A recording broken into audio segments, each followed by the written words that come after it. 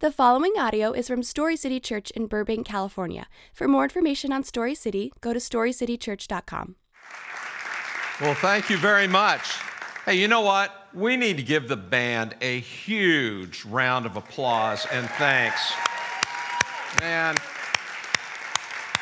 that was amazing. That was amazing.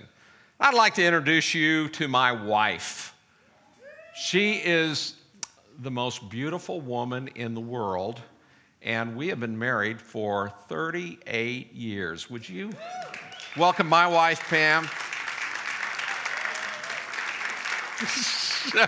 There you go. You don't know this, but I've been stalking you guys for about 4 years.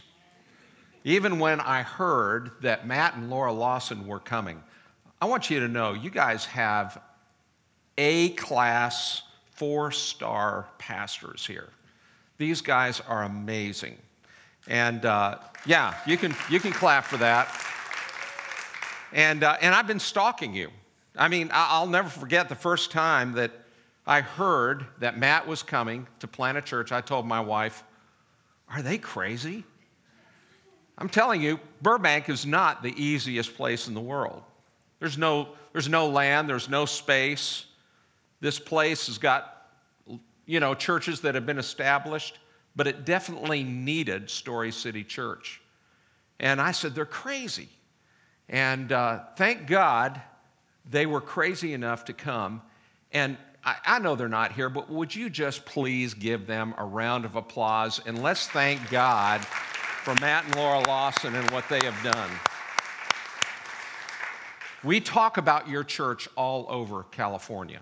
What you're doing here is really, really amazing. And I want you to know you're doing a great job.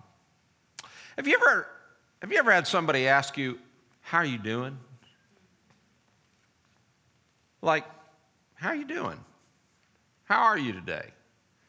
You know, that question, sometimes you know exactly how to answer, don't you? You know, hey, I'm doing good. Yeah. All my levels in life are full. My relationship levels, my job levels, my love levels. Everything seems to be full. But sometimes those levels are not the same, are they? Sometimes you'll be doing really good in one, right? And then you'll lose your job the next day. Has that ever happened to anybody here? No, gosh, you guys don't live in Burbank, I guess. Anybody here lose your job or have a job that you lost? You had it and you lost it. And then that feeling the next day. How you doing? Oh, I'm doing great. I'm doing wonderful. The next gig is on the way. Or you have a fight with your husband, your wife, your boyfriend, your girlfriend. Or they break up. You know, Pam and we've lived here in Burbank and Hollywood for about 6 years. And it's so funny. I can drive down the street and I can see who's breaking up on the side of the road. Have you ever seen that? That's that conversation and that look. You know, and you can see it. And how are you doing? And have you ever noticed that sometimes you just come up short? You come up at the end of the life, at the end of the day, and you're going, wow, what's going on with me? What's going on in life? And it all depends. It depends on the time of day. You can be doing good one part of the day and maybe not the next part of the day. But maybe you've come here today and maybe you're kind of empty. This morning I want to talk about what do you do when life comes up short. And I want us to take a look at a story of one of my superheroes. Now, disclaimer, okay? I am a real superhero fan. Do I have can I get a witness? Anybody in here a superhero fan? Okay. Marvel? Okay. Star Wars? Okay. Star Trek? Well, kind of lower. How about Harry Potter? Okay. You know, this whole side is the superhero side. We're going to have a conversation today. Now, I want you to know I'm a real superhero kind of guy. And I have this theory that all superheroes emerged from the Old Testament. That's where they started. In fact, today we're going to talk about one. His name is Elijah. And he's kind of a cross between Obi-Wan Kenobi, can I get a witness? And Gandalf. Okay? Can you imagine? And I really do believe that all superheroes started with what the Bible calls prophets. The prophets were guys, superheroes that God brought on the scene because bad things were happening. Injustice was occurring, and something needed to be done. And Elijah comes on the scene when there is a really, really, really bad leader in power. And it was a couple. And the name was Ahab and Jezebel. Maybe you've heard of Jezebel or heard of her. These guys were really, really, really bad. And I know you can't imagine a government where you have bad leaders, but this is what was happening. And whenever that happened, God said, I'm going to do something about it. It's not right. God is a God who does not like injustice. And so he brings Elijah on the scene, and he's going to do something about it. And it's at the very beginning. And so here's the story. I want you to, if you have your Bibles, you can turn to 1 Kings 17. We're going to start in verse 1. The words are going to be up, and we're going to be reading from the Message translation. And here's how it goes. And then it happened. And then this happened. Have you ever been in a conversation and then they go, and then this happened? And you go, what happened beforehand? Beforehand, the country was in a mess. It was financially in recession. There was war. There was fighting. There was corruption. It was really, really, really bad. And the Bible says, and then this happened. Elijah, the Tishbite from among the settlers of Gilead, confronted Ahab. He's the evil king. As surely as God lives, the God of Israel, before whom I stand in obedient service, the next years are going to see a total drought. Everybody say total drought. Come on, one more time. Total drought. Total drought. Not a drop of dew or rain unless I say otherwise. In other words, the recession is getting ready to go into a depression. Because when the water dries up, everything dries up. Life dries up. So, God then told Elijah, go out of here and fast. Get out of here and fast. Head east and hide out at the Kerith ravine on the other side of the Jordan River. You can drink fresh water from the brook. I've ordered the ravens to feed you. Elijah obeyed God's orders. He went and camped in Kerith Canyon on the other side of the Jordan, and sure enough, ravens brought him his meals, both breakfast and supper, and he drank from the brook. By the way, this is the first Airbnb. Just thought I'd let you know. Eventually, though, the brook dried up because of the drought. The very first thing God tells him is this. He says, you're now a marked man. You obeyed what I told you to do. You went and told the king he was a bad king, and you told him what was going to happen. The brook, there's going to be a huge drought, and it's going to last for several years. And once you do that now, you become a marked man. So he brings them to a ravine. How many of you have ever been to a ravine? I mean, a real ravine. Let me describe a ravine to you. In fact, the Grand Canyon used to be just a ravine.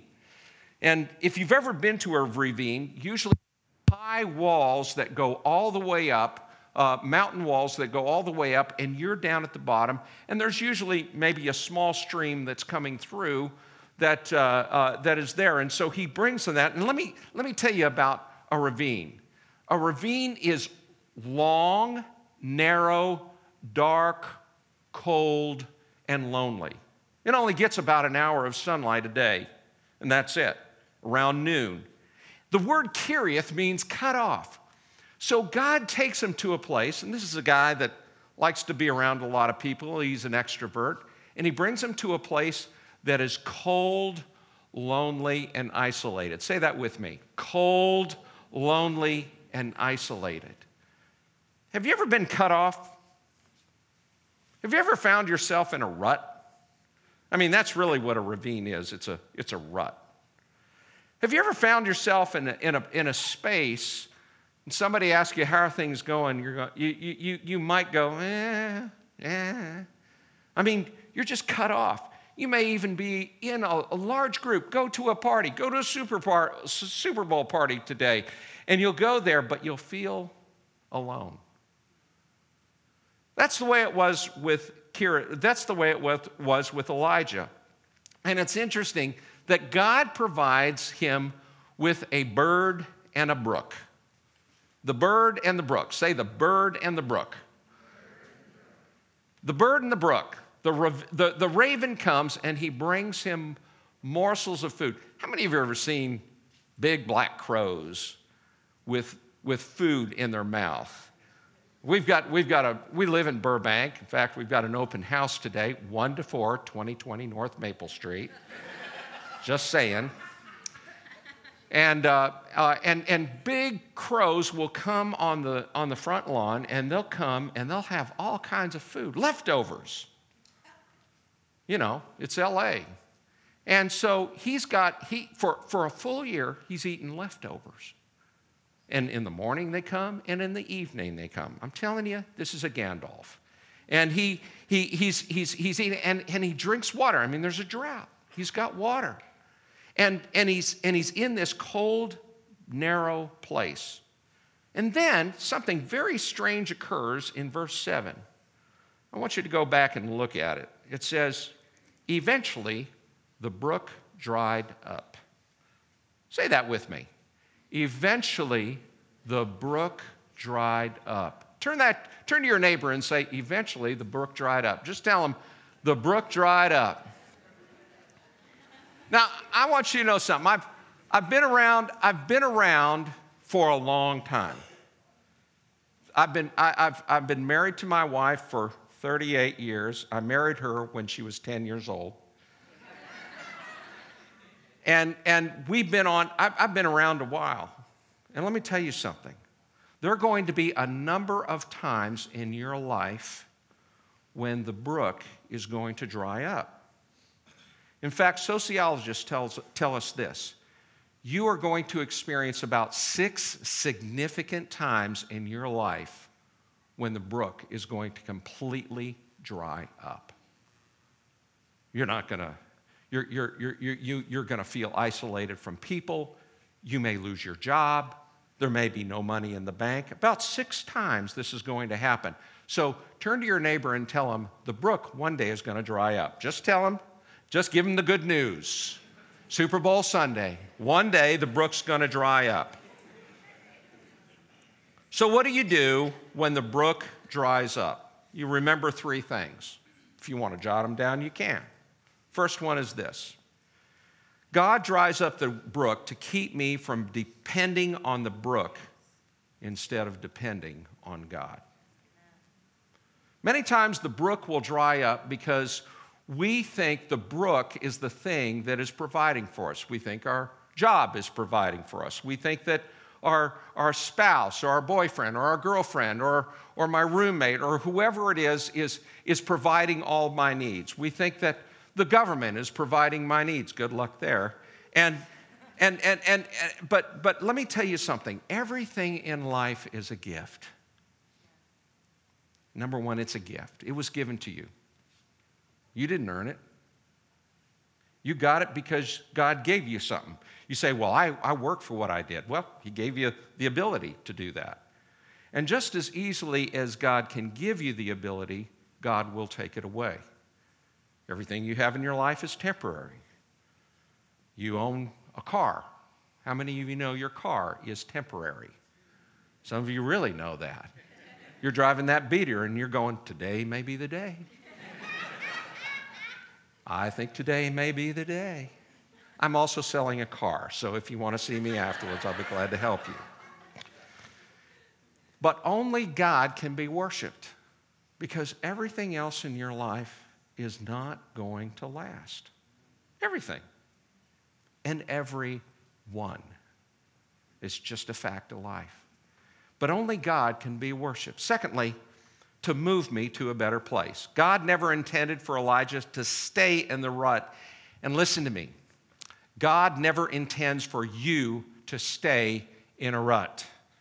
Can I get a witness on that? How many of you have been in a rut and you go, man, I want out of this. I don't want to stay here. I've got a good friend. His name is Cress Williams. He's just started a new gig called Black Lightning. How many of you have seen it on CW? And I've known Cress for about 6 years, and I've followed his acting. And I remember one time he was giving an acting lesson, and I was waiting to have a meeting in the same space he was. So we had a few minutes to talk. And he had all of these fresh, young, dynamic people, young leaders that were there who were wanting to go into acting. By the way, we got any actors in the room? Okay. Not real excited actors. You got any actors in the room? Okay. There you go. You got the part. So, and I was asking him, I said, let me ask you something.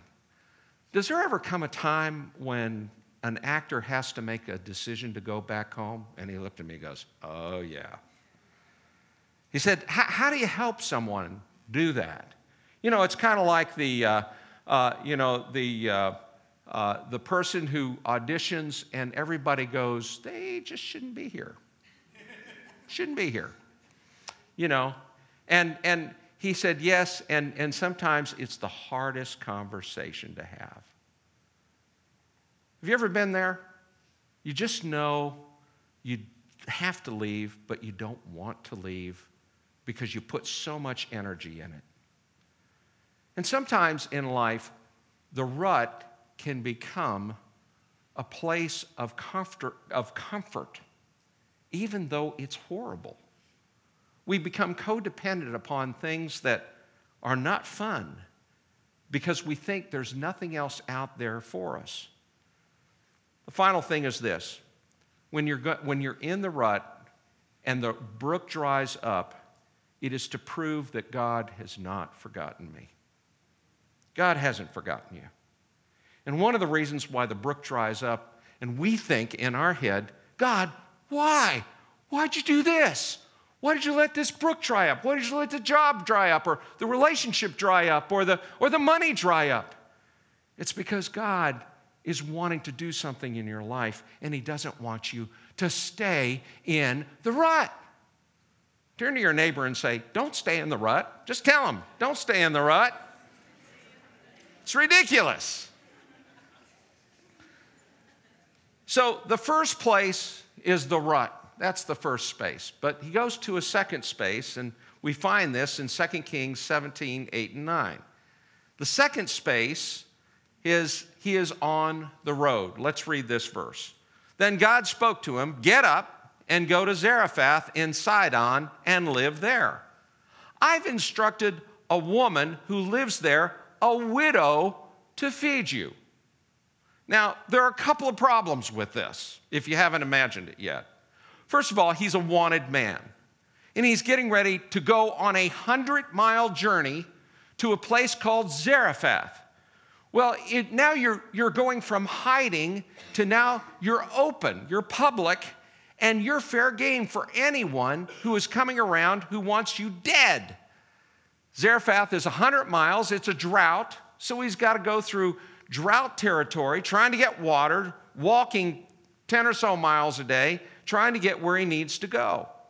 There's one more thing I forgot to tell you about. Zarephath is the hometown of Jezebel. Now, I don't know about you, but all of her friends are going to be there. They're going to go back to the queen and say, hey, Jezzy, just want to let you know the guy you're looking for is right here.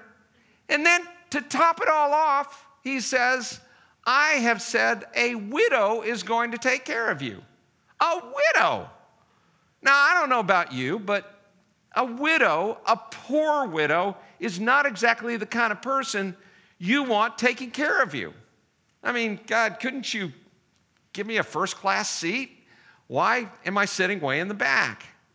So when you're on the road, let me tell you about the road. The road, if the rut is what? The rut is what? What did we say the rut is? Cold, dark, isolated, and lonely. The road is uncomfortable and dangerous. The road is uncomfortable and dangerous. Now, 3 things to remember when you're on the road, if you're taking notes. Next time you're on the road. Number 1, the path to a miracle is always through uncomfortable territory. If you want to see God do something, if you want to see something happen, if you want your life to really count, I promise you that you're destined to an uncomfortable road. It's never easy. Are you in an uncomfortable place right now? Anybody here in an uncomfortable place right now? Okay, congratulations. You're on your way to a miracle. The path to a miracle always goes through a very uncomfortable road. The second thing I want you to realize is this: the source of a miracle is always unexpected. The source of a miracle is always unexpected. A widow, a poor widow. Why? Why would God match Gandalf with a poor widow? Why would he match Obi-Wan Kenobi with a poor widow? The reason is this: the widow needs something, and God needs the credit.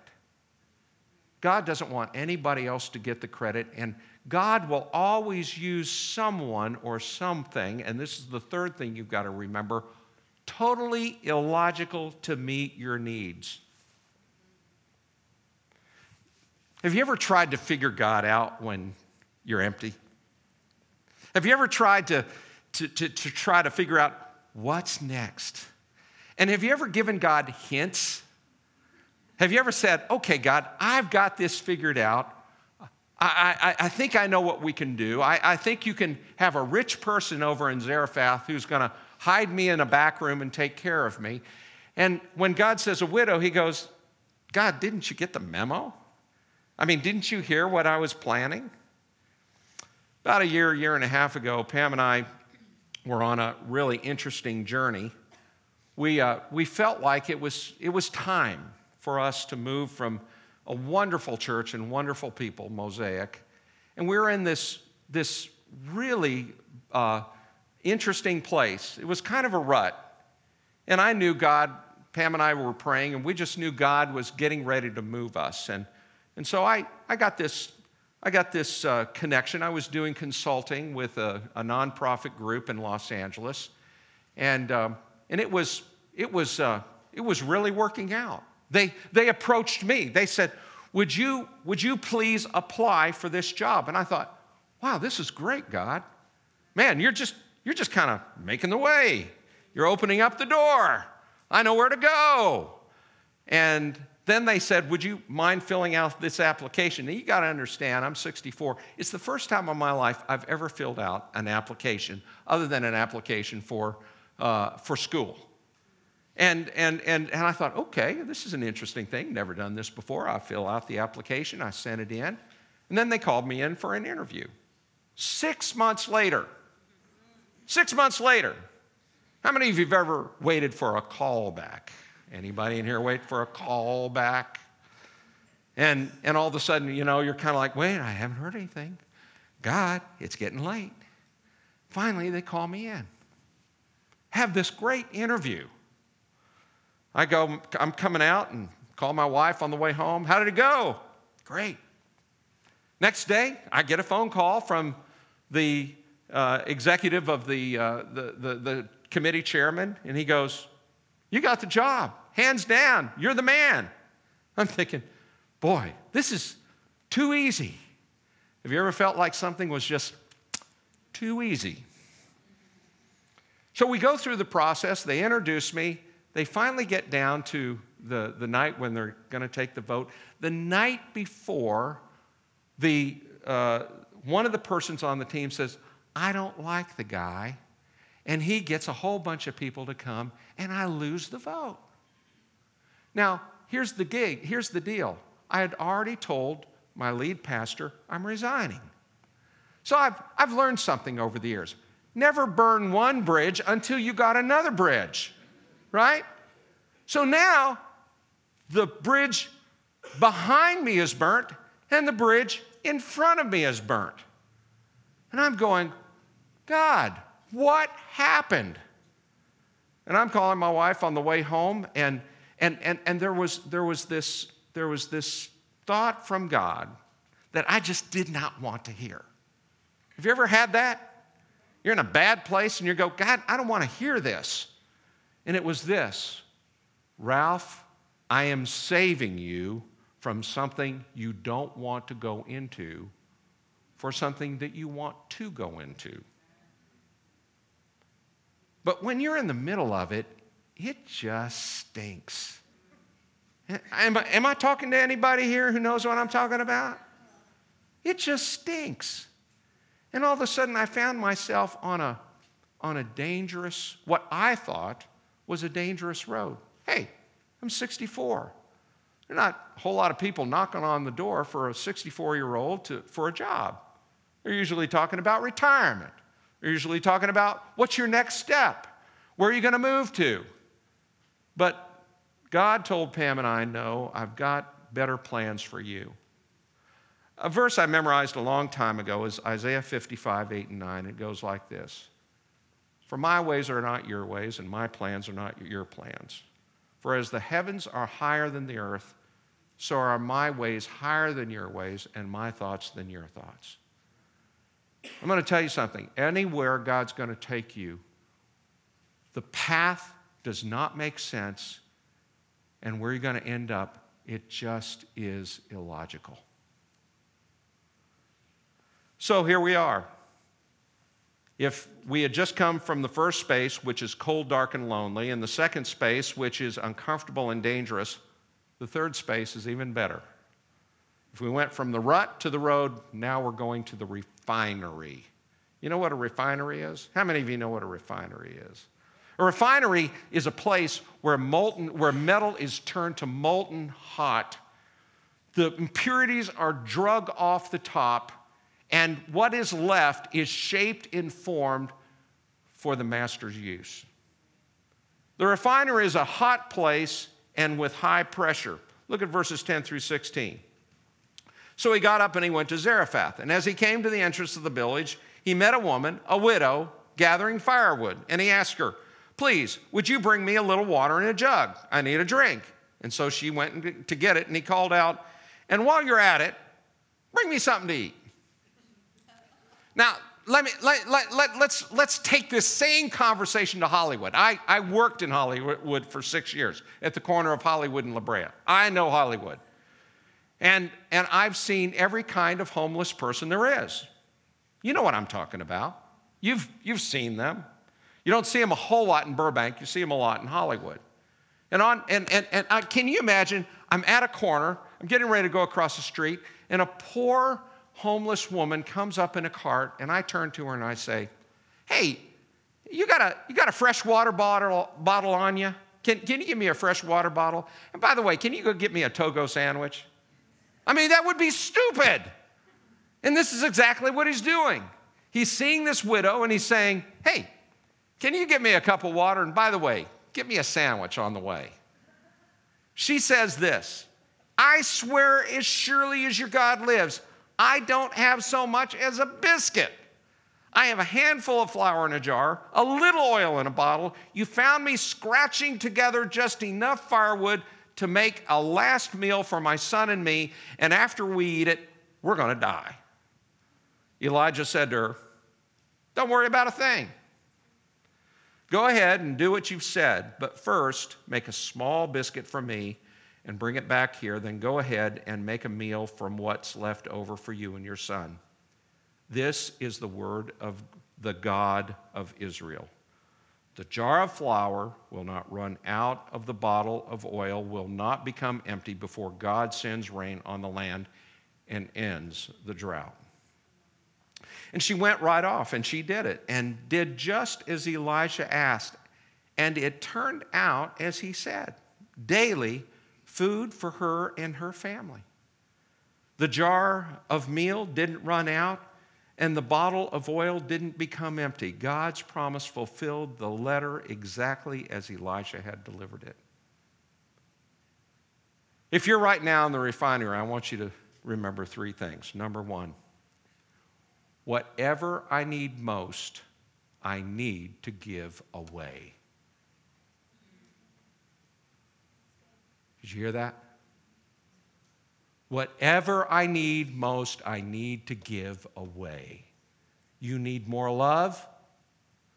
Go find someone and give them some love.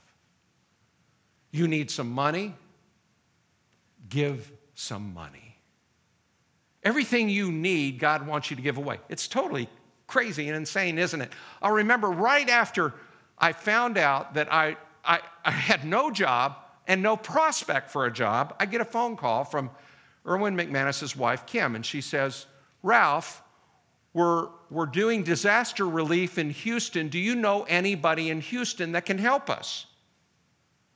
And I'm thinking, what are you doing calling me? I just lost my job, and I have no job in front of me. And God said, I want you to go to Houston. I said, God, that doesn't make sense. I need to be saving my money. I need to be hoarding my money. I need my ring.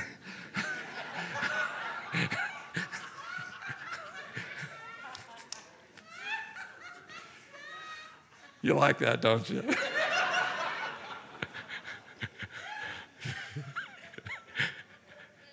And God said, no, buy the ticket.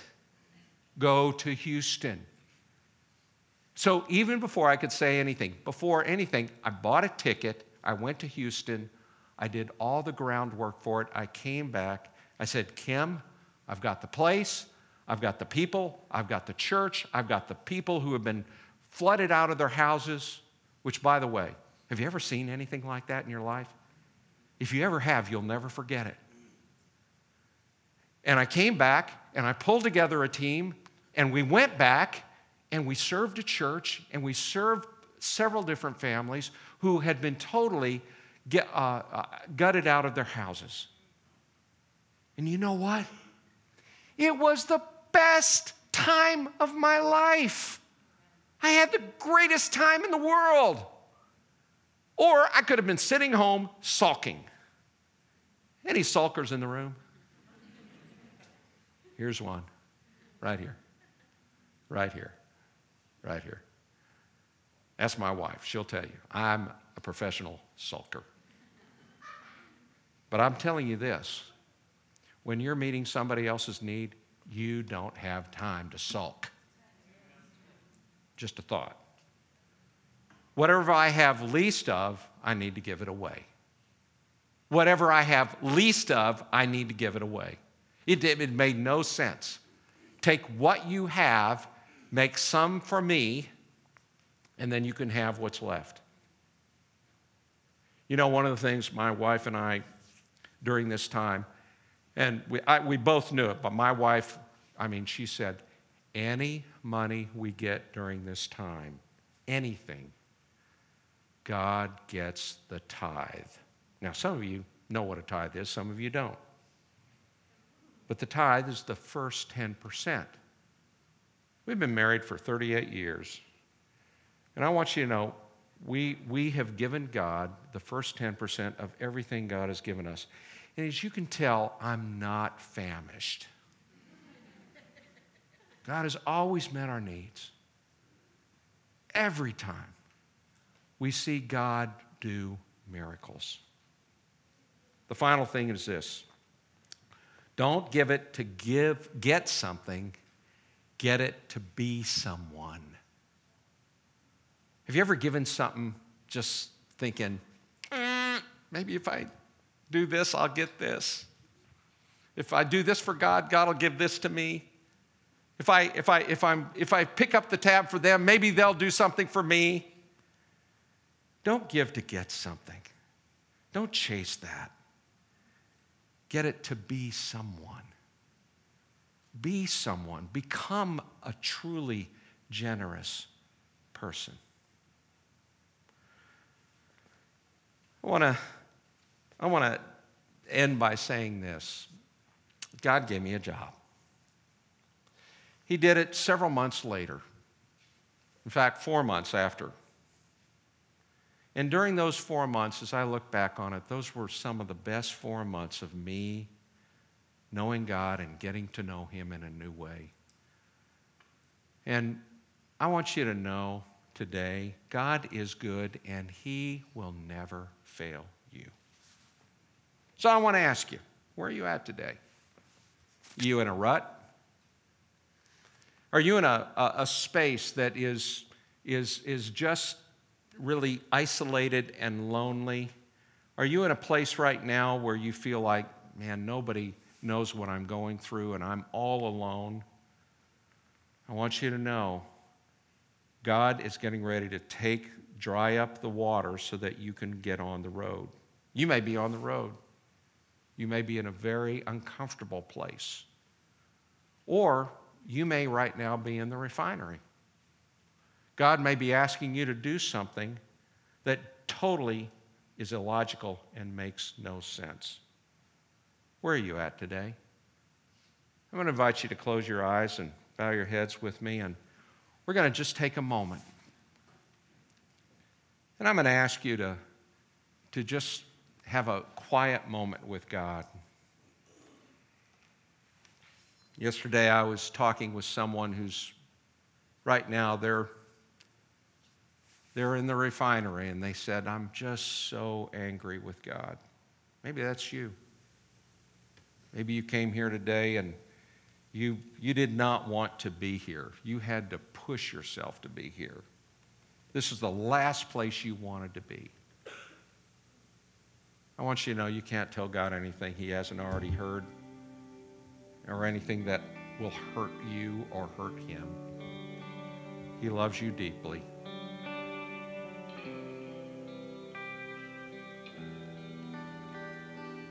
If you're here today and you say, I'm in the rut, I'm on the road, I'm in the refinery, you're in one of those 3 categories, would you just quietly just lift up your hand all over so that I can pray for you?